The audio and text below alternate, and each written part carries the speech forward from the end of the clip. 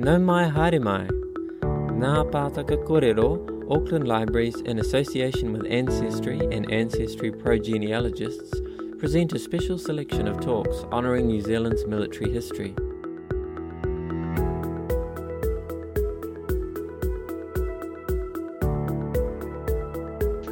So New Zealand wars were a series of conflicts that profoundly shaped the course and direction of our nation's history. Fought between the Crown and various groups of Māori between 1845 and 1872. These wars, they touched life throughout 19th century New Zealand, even in regions that were spared actual fighting. And you can find physical remnants and reminders of these conflicts throughout the country, whether that's in central Auckland or Wellington, Dunedin even, or in more rural locations like Te Porere, which is near Turangi, or Te Awamutu. And a lot of New Zealanders, Māori and Pākehā, can probably trace descent from at least one ancestor who fought in these wars. Some people have ancestors who fought on both sides. There are a lot of Māori who have descent from soldiers in the British Army or colonial regiments as well. And I'd argue that the wars are an integral part of the New Zealand story, but we haven't always cared to remember or acknowledge them in that way. And for much of the period since 1872, the end of the main sequence of the wars, Pākehā really have clung to a highly romanticised version of these wars. They kind of emphasise these as chivalrous and noble and heroic conflicts. But this kind of version was just devoid of the more disturbing reality of what actually took place.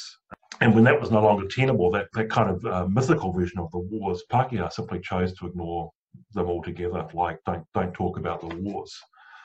But I'd argue that this is our story, it's our history. It happened here in this place quite recently in historical terms, and it had profound consequences for what the nation was and what it would become. And so that's why it's really important to engage with this history today. So that's the why should we care part. To say that the wars were fought between Māori and the Crown is slightly misleading because actually Māori fought on both sides in these conflicts. Sometimes particular Māori switched sides, fighting for the Crown one moment and against it later on, or vice versa. And that wasn't because they were being inconsistent or they were confused, but really it pointed to the fact that local and tribal interests were very much at the front of their thinking when it came to determining allegiances. And those could shift quite quickly depending on the context. As far as the Crown was concerned, you were either for it or against it. Neutrality wasn't really an option. And so in desperate circumstances, entire communities had to make decisions about, what was in their best interests. And if you were in the path of an invading British Army, you didn't get the choice to say, well, sit this one out, thanks. So these are communities that are making very quick decisions about what's in the best interests of their people. Now, on the Crown side, British Imperial troops did the bulk of the fighting before 1865, and Charlotte will no doubt talk more about this later. For the rank and file soldier, life in the British Army in the mid-19th century was pretty awful. The pay was terrible, living conditions were squalid, alcoholism was rife, and the discipline was incredibly harsh as well, including brutal public floggings that often then left grown men who witnessed them in tears. So it really wasn't a fun place to be. And, desertion was understandably quite widespread. And so I talked about how loyalist Māori had their own reasons for fighting. A lot of those who joined the British Army did as well. They weren't necessarily in the British Army, because they subscribed to the ideals of the British Empire. And in fact, we know from the wonderful work that Charlotte and Rebecca have done with the Soldiers of Empire project that about 2/3 of the rank and file soldiers are actually Irish. And as somebody of Irish Catholic ancestry myself, I wondered, what did those men think of fighting a war of conquest and dispossession on behalf of the British Empire, given that Ireland was the original blueprint for British imperialism? So they're here on the other side of the world doing to Māori what had been done to their own people. And did they draw those parallels? Could they see those connections? The short answer is a lot of those men were illiterate, so they weren't leaving behind letters and diaries recounting their experiences. But there's enough anecdotal evidence to suggest that they did become increasingly disillusioned with the wars. And they asked themselves, why should they be tasked with robbing Māori of their lands? Why shouldn't the settlers in New Zealand be doing their own dirty work themselves? And by the mid-1860s, a lot of British taxpayers were asking this very same question themselves. Why should we be funding this war? Shouldn't the settlers in New Zealand be paying for their own, their own war of conquest? And in fact, it wasn't just the rank-and-file troops. Even their commander, General Duncan Cameron, by the end of the Waikato War, he'd become thoroughly disillusioned with these conflicts and had a major falling out with Governor Grey. And by the time he left in 1865, those two weren't on speaking terms even. So a lot of the troops actually sought their discharge in New Zealand. I mean, if you'd come to New Zealand to fight in the wars, you'd escape the Irish famine. New Zealand was probably quite an attractive place to settle in afterwards. So a huge number stayed behind. And as I said before, there are lots of people who can trace their ancestry to people who fought in the wars. So the army leaves in 1870. The 18th Royal Irish Regiment is the final regiment to leave in February 1870. But a huge number of former soldiers remain behind as settlers. And some, as I said, actually end up marrying Māori women from the very same iwi that they've been fighting against. So the withdrawal of the British troops begins in 1866 and is finished in 1870. After that date, colonial troops, including conscripted militia, volunteers, military settlers, specialist units in the armed constabulary, along with their Māori allies, were solely responsible for the conduct of the war on the Crown side.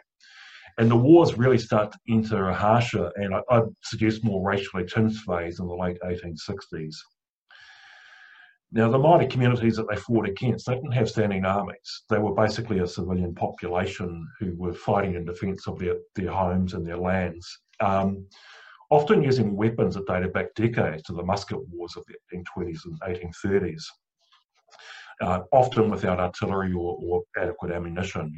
There are stories of Māori using peach stones and bits of tin and whatever they can find as ammunition. The Crown had armour-plated steamers and Māori had wooden canoes. And most of these conflicts, they were outnumbered 4-1. Really, it should have been no contest. And some people have pointed out to me that under these circumstances, mere survival was in some ways miraculous, just surviving this onslaught. In the mid-19th century, Britain is the world's leading superpower, up against a tiny indigenous population on the other side of the globe who are fighting for their lives. And to make matters even worse, Māori throughout these conflicts are really fighting in conflicts that are provoked or begun by the Crown in most instances. So talking briefly about the causes of the conflict now, land sovereignty and these lurking Victorian assumptions of racial dominance are all really important factors in the wars.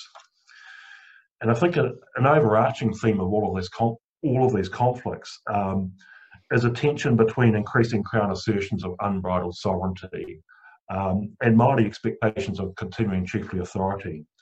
At their core, a lot of these conflicts boiled down to the same question: whose will was going to prevail? Who was in charge in this country? Who was running it? And that was bigger than a question of land ownership. Land is an important factor in these wars, but there were these other issues as well. And they went to the heart of how Māori and Pākehā would live together in this country and how they'd share it. Would Māori share the fate of other Indigenous peoples around the globe, being reduced to a state of subservience, and perhaps even facing the prospect of extinction? Or, on the other hand, this idea of New Zealand exceptionalism, the treaty as this enlightened humanitarian experiment, that the Crown promised to scrupulously respect Māori land rights and chiefly authority and so on. Would that aspect of the treaty be upheld? And the signing of the Treaty of Waitangi in 1840, in most parts of the country, didn't change anything at all, really. Crown authority prevailed in European townships like Auckland and Wellington and so on, but outside of them, Māori communities continued to govern their own affairs as they always had, as they'd been promised in the treaty. And it's really only during the main sequence of the wars in the 1860s that this question of which version of the treaty, the Crown's one that says we're in charge now, or the Māori one that says we were promised partnership and ongoing chiefly authority over our own affairs. It's only really in the 1860s that you get a decision around which of those versions of the treaty relationship will prevail. And before then, important factor is that really from the moment the settlers arrive in New Zealand, they start agitating for what's called responsible government, basically the right to manage their own affairs. And there's a new constitution that's introduced in 1846 that provides for a settler parliament, or for a parliament to be established. And the right to participate in that parliament is based on an English language literacy test. This is at a time when Māori have incredible rates of literacy, but mostly in Te Reo Māori. So the effect of that constitution would have been to exclude them from the right to participate in the parliament structures. Governor Gray says if we do this, there'll be a war in this country. Māori will not accept this, because in the mid-1840s, Māori are all powerful, demographically dominant, and the settler population is tiny. 6 years later, there's a new constitution, the 1852 New Zealand Constitution Act. Again, that sets up parliament, it sets up provincial assemblies and provincial governments as well.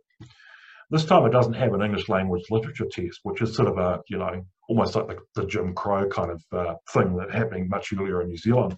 Instead, the right to vote and participate in that parliament is based on owning property of a certain amount.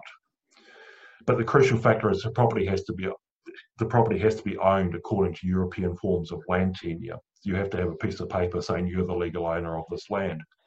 Most Māori land is held under customary tenure at this time. Māori don't have a piece of paper saying they're the owners of that land. So the effect of that constitution is again to disenfranchise Māori. And Parliament is established in 1854. There are no Māori who participate in that. There are very, very few Māori men who are eligible to even vote for that Parliament. And this is at a time in the early 1850s, again, there are more Māori in the country than there are settlers. Crucially, by 1858, settler numbers reach parity with Māori for the first time, and by 1860, Māori are outnumbered in their own country for the first time ever. And I think that date, it's not coincidental that the main sequence of the wars begins in 1860, because settlers finally feel that they're in a position to impose their authority on Māori. I talked before about, these ideas of a imagined Victorian racial hierarchy, which placed Pākehā at the apex of that. And Māori was supposed to be inferior.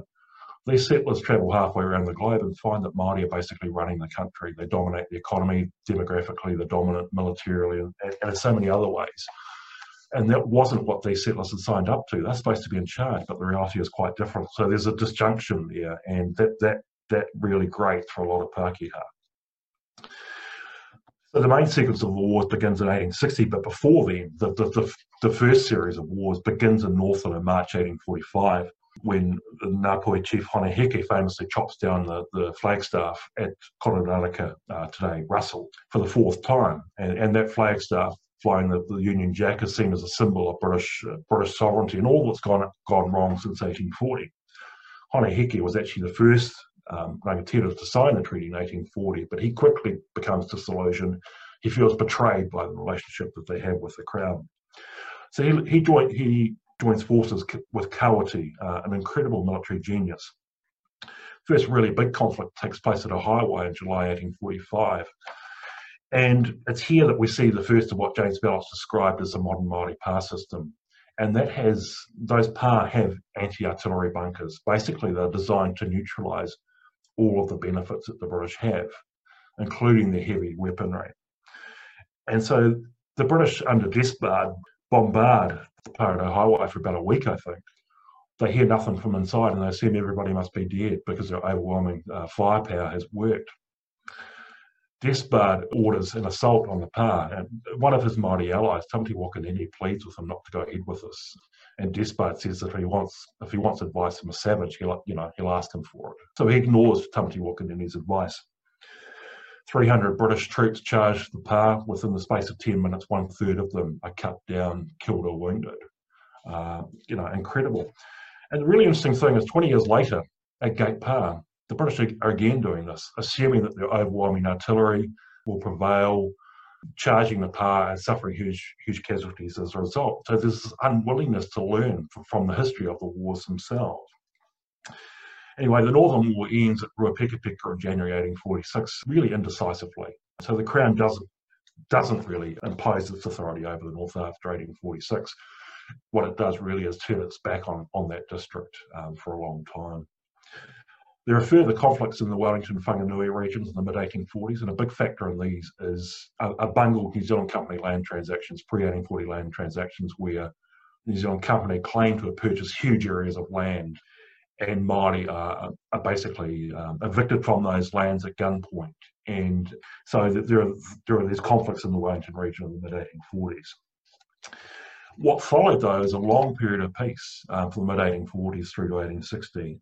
Through this time, Māori devote their energies to trade and commerce, producing a large proportion of New Zealand's export income and a large proportion of the government's tax revenue as well, while also feeding settler populations in towns like Auckland and Wellington. And, settlers in those townships through this period, one Auckland newspaper said in, I think, 1844, that the settlers there would have starved if it wasn't for Māori bringing produce to the town every week.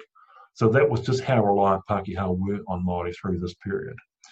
And so Māori are incredibly industrious through this period. But there are tensions, because of the Constitution Act in 1852 that introduces a settler parliament that's overwhelmingly hostile to Māori interests. Māori are excluded from that. What can they do about this situation? They've been promised partnership. They've been promised a share in the governance of this country, and they find themselves excluded from that. And so this long period of peace is shattered in March 1860 when the Crown attacks Māori and Taranaki, who are protesting the sale of their lands at Waitara with only minority support amongst the owners. And what the Te Atiawa people at Waitara and Taranaki do is they send out kuia, elderly women, to put out the surveyor's pegs to make it clear that they protest this transaction, but they want to do it in a non-violent way. The government responds by declaring martial law, and they describe putting up survey pegs as an act of rebellion. And March 1860, they attack Te Atiawa. That war again ends inconclusively in March 1861, partly because Te Atiawa and other Taranaki Māori receive assistance from the Waikato and Ngāti Maniapoto tribes. And that's really crucial because Waikato is a hugely powerful iwi through this period. So that aid, along with trumped up rumours that Waikato is planning to attack the settlement of Auckland and massacre its residents, are used to justify an invasion of Waikato in July 1863. Waikato had been home since 1858 to the first Māori king. So the Kingitanga, the Māori king movement, is established as one of the responses to the fact that Māori find themselves excluded from the settler parliament. So if Pākehā are not going to allow Māori into these institutions of governance, a lot of rangatira get together and think, well, why don't we set up something for ourselves as a better way to work together?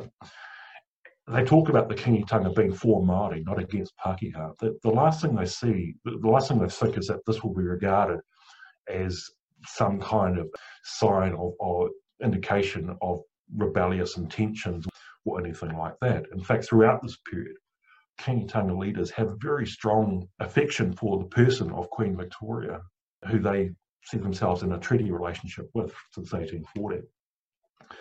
But nevertheless, Governor Grey sees the Kingitanga as a threat to Crown sovereignty, and he's determined to destroy the Kingitanga. And so the invasion begins in July 1863, and this is what Wiremu Tamihana called the Great War for New Zealand, which is the title of my really big book on the Waikato War that came out in 2016. It begins in July 1863.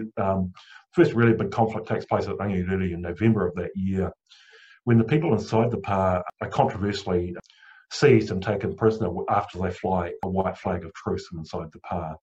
Months later, in February 1864, at Rangiawhia, people in that settlement are deliberately tortured to death inside their whare, inside their hut. The attack on Rangiawhia is especially contentious and a source of huge bitterness and mamae or pain, because Rangiawhia was supposed to be a place of sanctuary for women, children, elderly men. And the Kingitanga men of fighting age were waiting elsewhere at a place called Patarangi for a British attack that never came. The troops snuck around Patarangi and attacked the settlement where there were only women, children and old men living, basically. And so for Māori, that wasn't regarded as an act of war.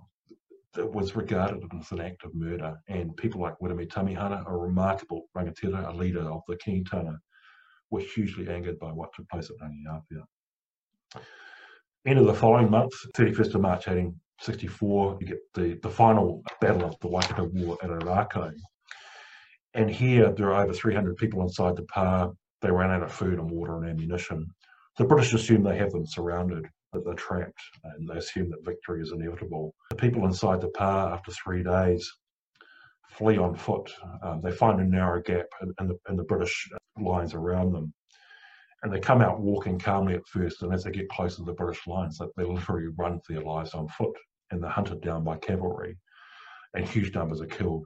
Over half of the people inside the pa are killed. So out of the 300 or so people in the pa, 150 are killed, including documented cases of female prisoners bayoneted by troops. So this is, Ōrākau is often part of this, a huge part of the myth-making around the New Zealand Wars. It's seen as a chivalrous and noble conflict. Rewe's last stand after Rewe Maniapoto, the leading rangatira there. But there was nothing noble or chivalrous or glorious about this. It was brutal and bloody and awful. And it was also far from an end of the fighting as well. So you have indiscriminate and sweeping Crown actions that see huge numbers of Māori attacked and their land seized and confiscated without provocation.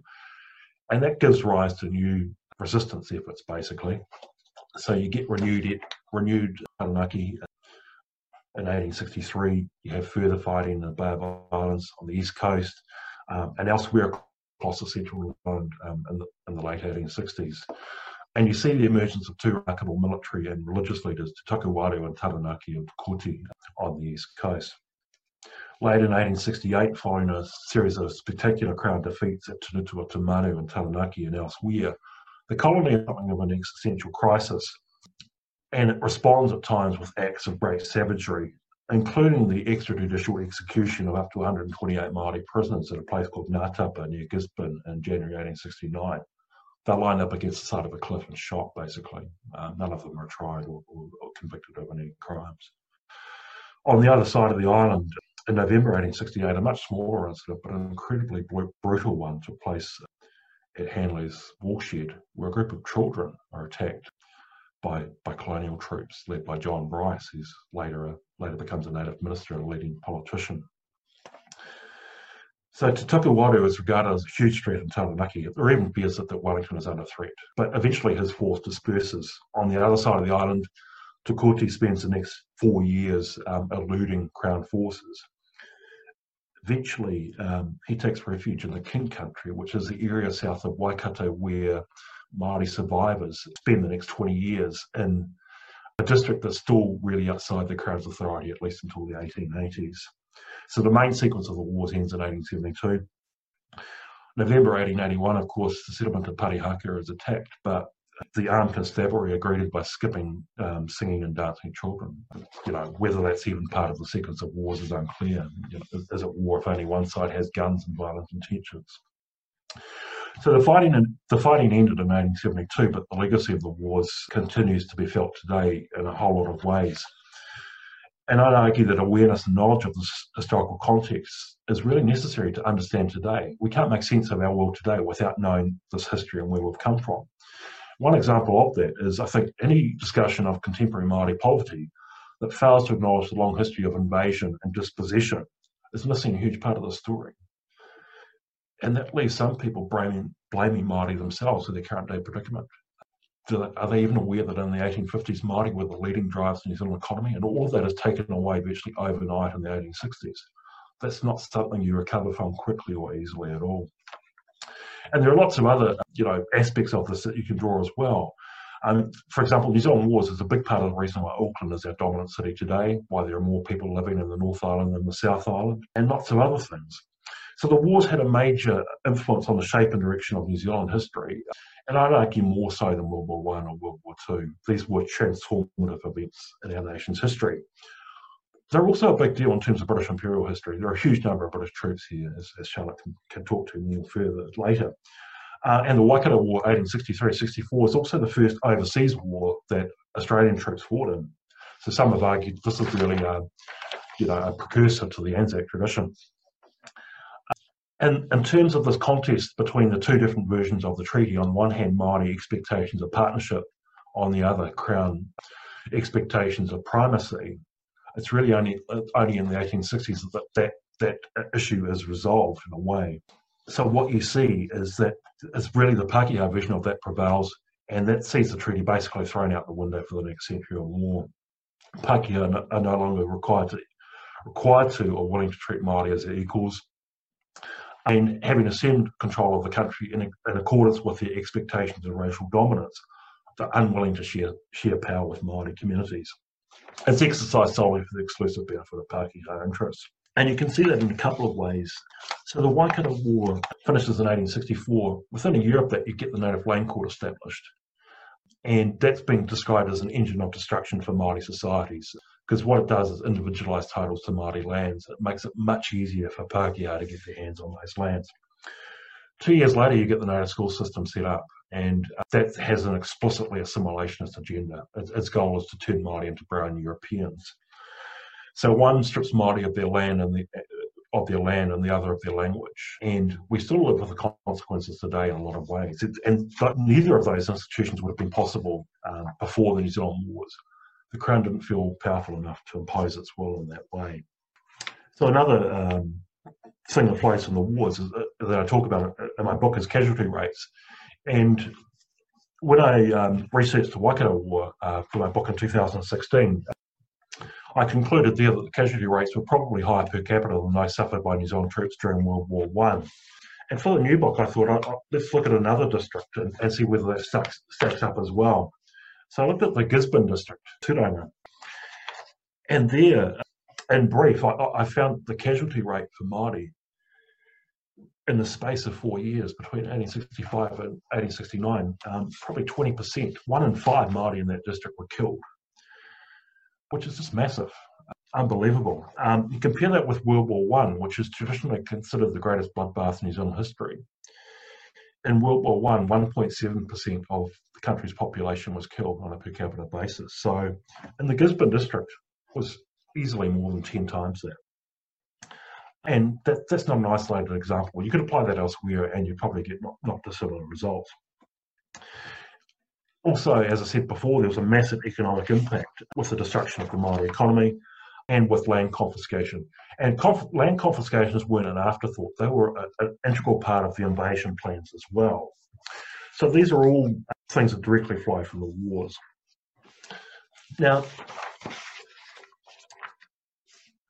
just to finish up, given that these wars were so important, why is it that Pākehā seems to have gone out of their way to ignore this history and to pretend it never happened? I think one thing is that the history of wars fought here makes many people feel uncomfortable because it's seen as a source of division. And compare that with Anzac Day, when thousands and thousands of New Zealanders rally around the flag on Anzac Day, and that's seen as a source of patriotic pride to remember those who fell in foreign wars. And I'm not suggesting that we shouldn't mark Anzac Day. That's an important thing to acknowledge, but we should also be big enough to acknowledge the conflicts that took place right here as well. They're also part of our story. We should be big enough as a nation to own that history, warts and all. And I'd suggest that understanding mutual respect and dialogue is actually a basis for bringing us together rather than tearing us apart. We need to have these conversations about our history, partly as a way of healing. And that doesn't require feelings of guilt or shame. We just need to be big enough and honest enough to open up to this history.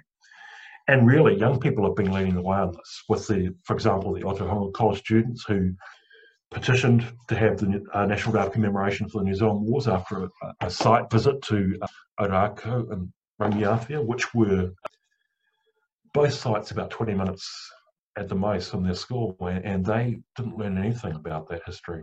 So they organised a petition, the National Day of Commemoration, and of course more recently we've had the announcement about teaching New Zealand history in all schools, and now the hard part is working out how we do that. But there are other things we need to do as well, and one of them is actually look after the sites, look after the battle sites, because often the way we mark these is we run roads through the middle of them, and sometimes we name them after the British commanders responsible for invading the district. Cameron Road, a main arterial road in Tauranga, is a notable example. It runs through the middle of Gate Park, Pukehinahina. So look after the sites and ensure the history is taught. But I also think adults need an opportunity to learn this history as well, because so many of us didn't learn anything about this history at school. So we're kind of catching up on it. We need resources to engage with this history as well, whether that's books or websites, documentaries, apps. There are loads of ways that we can engage with this history. So I think it's time to break the intergenerational cycle of ignorance around this history and to take ownership of it, the good and the bad, like grown-ups, because what we choose to remember speaks to our priorities as a nation. And this is just about being brave enough to own our history and, warts and all, as I say. So I'll leave it there and leave time for any questions. Thank you. We have a few questions. Judy from Whangarei has asked, why haven't we got memorials to these wars? I may reword that a bit as, why don't we know about where those memorials are? Vincent, if you've got some answers about memorials. Yeah, well, yeah, I'm fascinated by memorials too. And really that probably gives me an opportunity to speak a little bit more about how Pākehā have engaged with this history historically. Because when I started researching this, I assumed that we'd always forgotten it and always ignored it, because that had been the case since I was a child. But then I look back at, like, in 1914, it was the 50th anniversary of Ōrākau, probably the most famous battle of the New Zealand Wars. And what happened there is a huge crowd turned up to mark that event. And they were mostly Pākehā. There were very few Māori there. One of the reasons for that is that the Pākehā organisers of this 50th anniversary event called it a celebration. Māori weren't going to celebrate an event where their ancestors had been killed, their lands taken, and generations condemned to lives of poverty. So that they weren't part of that. But there's this elaborate Pākehā myth-making around this history. And there are actually a lot of memorials put up through this period from the 1910s through the 1920s. I think it's the Victoria League, Edith Statham are very prominent in the move to have these monuments erected. But they are part of this elaborate myth-making around the wars. And these myths are really grounded in the idea that Māori and Pākehā fought these chivalrous and heroic battles and forged this mutual respect in battle, and then settled down to become the best of friends. They lived happily ever after in this mythical version of the wars. And so the New Zealand Wars was seen as, these are really the genesis for this idea that Pākehā lived in the country with the greatest race relations in the world. And that notion kind of prevails for a lot of the 20th century. It's even there in the 1960s when you get the centenary of a lot of these conflicts. It's by about the 1970s that Pākehā can't get away with celebrating these wars anymore. And there's not a new narrative that doesn't make people feel uncomfortable. And so we do enter this period of silence. Don't talk about these wars. They're divisive. They make us feel uncomfortable. We don't know how to respond to this history. We don't know how to engage with it. And I think that the challenge now is to find ways to speak to that history and to be upfront about it. And I think we are doing that. We are starting to do that in the last few years. So that is encouraging. And I think, it's a good question about the monuments and memorials, because we probably need to reflect on the symbols that we have today. Are they appropriate? Do they need further contextualisation? Do they need, for example, information panels that explain, well, what this monument, what was carved in this monument in 1914 is no longer an accurate representation of that history from today's perspective. Here's what we think actually happened. Or do we need new monuments and memorials? The other thing as well is, talking about that symbolism, do we need to rethink all of the Cameron roads around the country, or the Von Tempsky streets, and all of those things. Imagine if you're a Māori person living in a community that was subject to invasion, and you're living on one of these streets named after one of the invaders. How would that make you feel? It's kind of like rubbing it in on a daily basis. So, if we engage with in conversations around those things, I think that's a really healthy thing as well, to think about how we can reflect that history in a way today that is more inclusive and thoughtful. Jen from the UK wanted to know about the best online primary sources that she could get her students. She's teaching at the University of Newcastle, Vincent, to engage with on the New Zealand Wars. Can you recommend any particular primary sources online? I'm not sure whether there's a single particular repository of primary sources, but Papers Past is obviously an incredibly useful one. As part of that, you've also got the appendices to journals of the House of Representatives and various other things. British parliamentary papers are also online now. So a lot of those things are very useful. In fact, Trove, because I think through the Waikato War, there were various Australian newspaper correspondents who were embedded with the troops as well. So it's really interesting to get their perspective on these things. So there is a growing number of resources. One of the things my next book project is compiling a reader of primary sources of these wars. So that's something I'm hoping to do partly as a resource that can be used in schools and universities, but also because I think it's really interesting to get those perspectives from, those who were there to witness this history as well. A couple of people have mentioned Trove as well. The Waitangi Tribunal reports, Ricky's suggesting, Catherine Mercer's suggesting Digital New Zealand. I'd like to also mention the Māori Nui Pepa, who are held at the University of Waikato. They're well worth reading the English translations of. And Karen, and I'm going to have to apologise for my poor Maori pronunciation. She says, thank you for today. One incident that seems to crop up, Rangiawhia and the church. What can be factually unsubstantiated re that event? Well, that's interesting because that's one that's often discussed. There are a huge number of eyewitness accounts in there, and a number of those who took part in the Crown side. Some of them say there were Māori inside a whare, which might have been a whare karakia, so a church or a place of worship. Some of them say that whare, that hut, caught fire accidentally, and others say it was done deliberately. Now, thinking through that history, how do you reconcile these completely different histories? Well, it seems to me that if you didn't see somebody setting the whare alight, you might assume that it was an accident. But on the other hand, why would you implicate your own side by saying, yes, we did it deliberately, we set fire to it, which a number of eyewitnesses do. So there's very strong, compelling evidence there. Those aren't the sorts of things that you just make up. So I think that evidence is overwhelming. It's not just one source either. There are multiple sources that confirm that the fire was deliberately lit. One elderly man attempted to come out of the whare after it was set alight with his hands in the air, surrendering. He was shot dead. The other occupants of that hut remained inside, and they were torched to death inside the whare. And as I said earlier, the fact that British troops were attacking Rangiawhia in the first place was already a source of enormous mamae and pain for Māori, because it wasn't a place that was occupied by fighting men. It was occupied by their women and their children and their elderly men.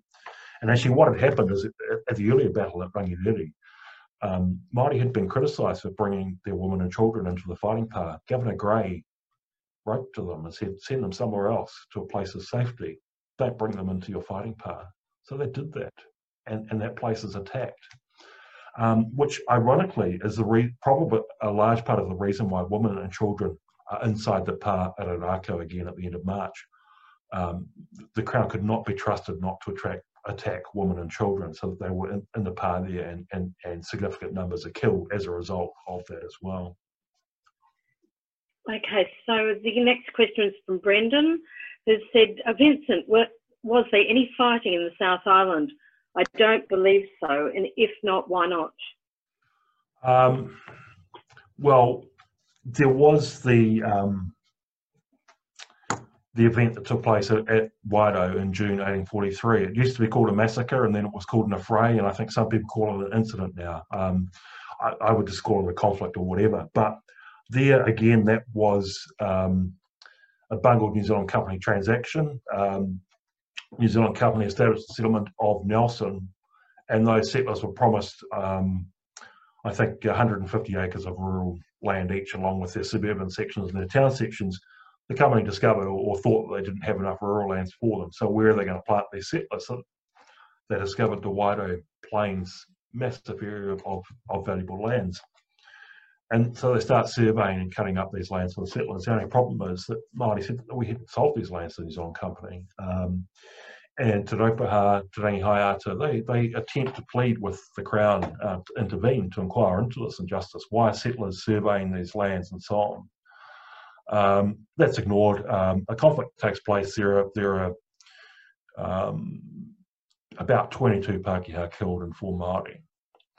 But it isn't the start of a series of ongoing conflicts. It's a one-off incident, really. I think James Belich called it the first and last settler commando party in New Zealand history, because settlers realised after that they weren't powerful enough to be doing things like that. I mean, basically, the settlers in Nelson rounded up a group of, I think, 50 special constables and went down to Waido to teach Te Raupaha and Te Rangi Haiata a lesson, and they failed to do that.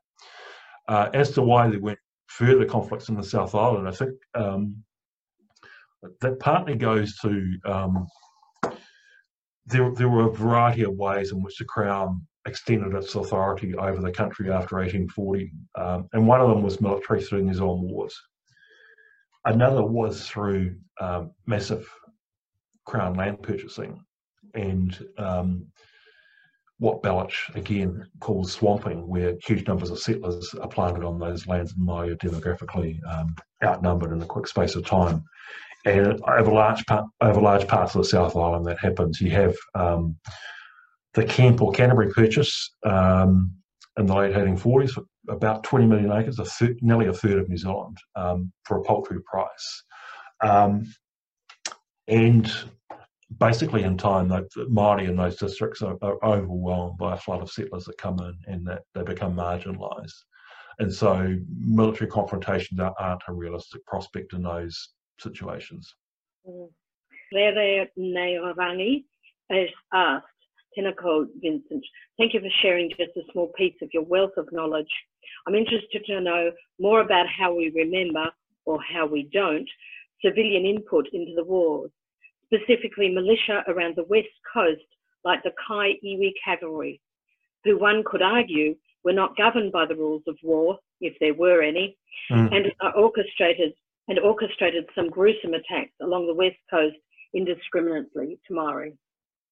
Yeah, well, so it was the Kai-iwi cavalry who were responsible for the attack on Hanley's woolshed that I mentioned earlier. And there, you had a group of Māori children who were out hunting pigs, chasing pigs.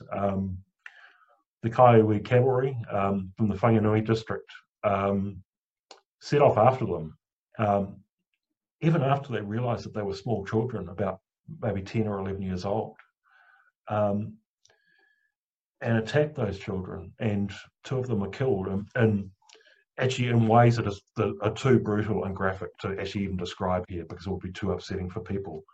And there's much debate about whether the commander of the Kai-iwi cavalry, John Bryce, how much he knew of what took place there.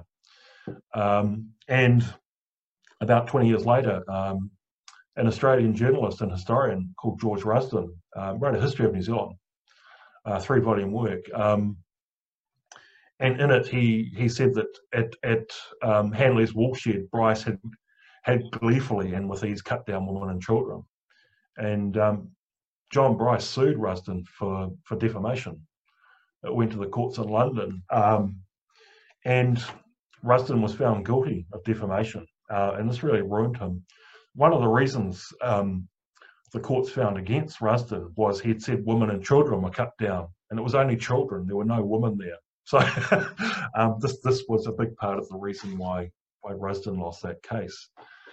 But, you know, in terms of the role of ordinary settlers in these wars, as I said before, they take on an increasingly important role in the late 1860s, and this is at a time when the wars enter a darker phase as well.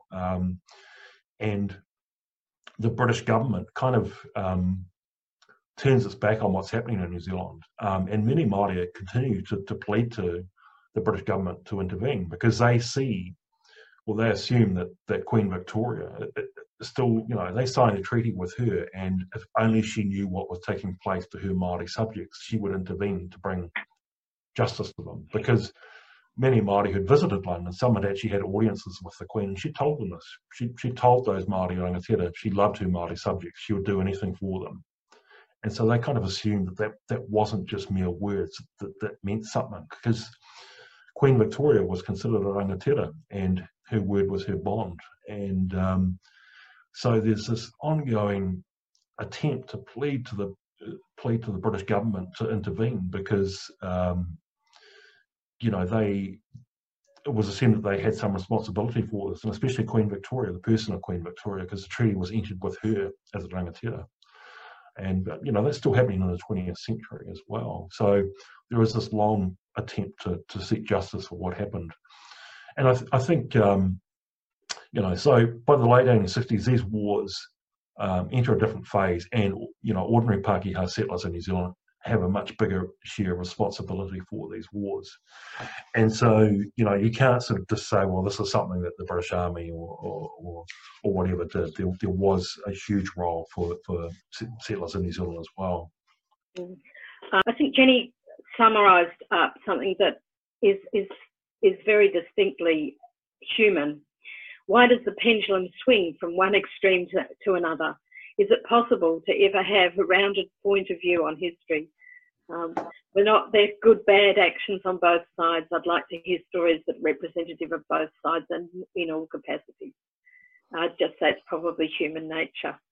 But Vincent, do you have a short summary before I hand to Shona so she can introduce Charlotte? Yeah, well, I agree with that. This is what I'm attempting to do is not to demonise all Pākehā settlers in the mid-19th century. In fact, one of the things I think that comes through my work is that for a number of those who were planted as military settlers on these lands, they had been promised great things, and it doesn't really eventuate. They were supposed to spend 3 years on these plots of lands that they get legal title to. It would all be great. They'd have these wonderful careers as farmers, but it doesn't happen. Most of them sell their lands for a pittance, and generally to a handful of Auckland speculators, people who were in government in 1863, like Frederick Whitaker and Thomas Russell. So a handful of Pākehā do very well out of these wars, but for a lot of ordinary Pākehā, that they don't. So, those complexities are things that I try and explain in my book as well, that it's not simply, this is not about heroes and villains or demonising entire groups of people either as well. Thank you very, very much. You've been listening to an Auckland Libraries podcast. You can find further information on our page at SoundCloud or see the Auckland Libraries website.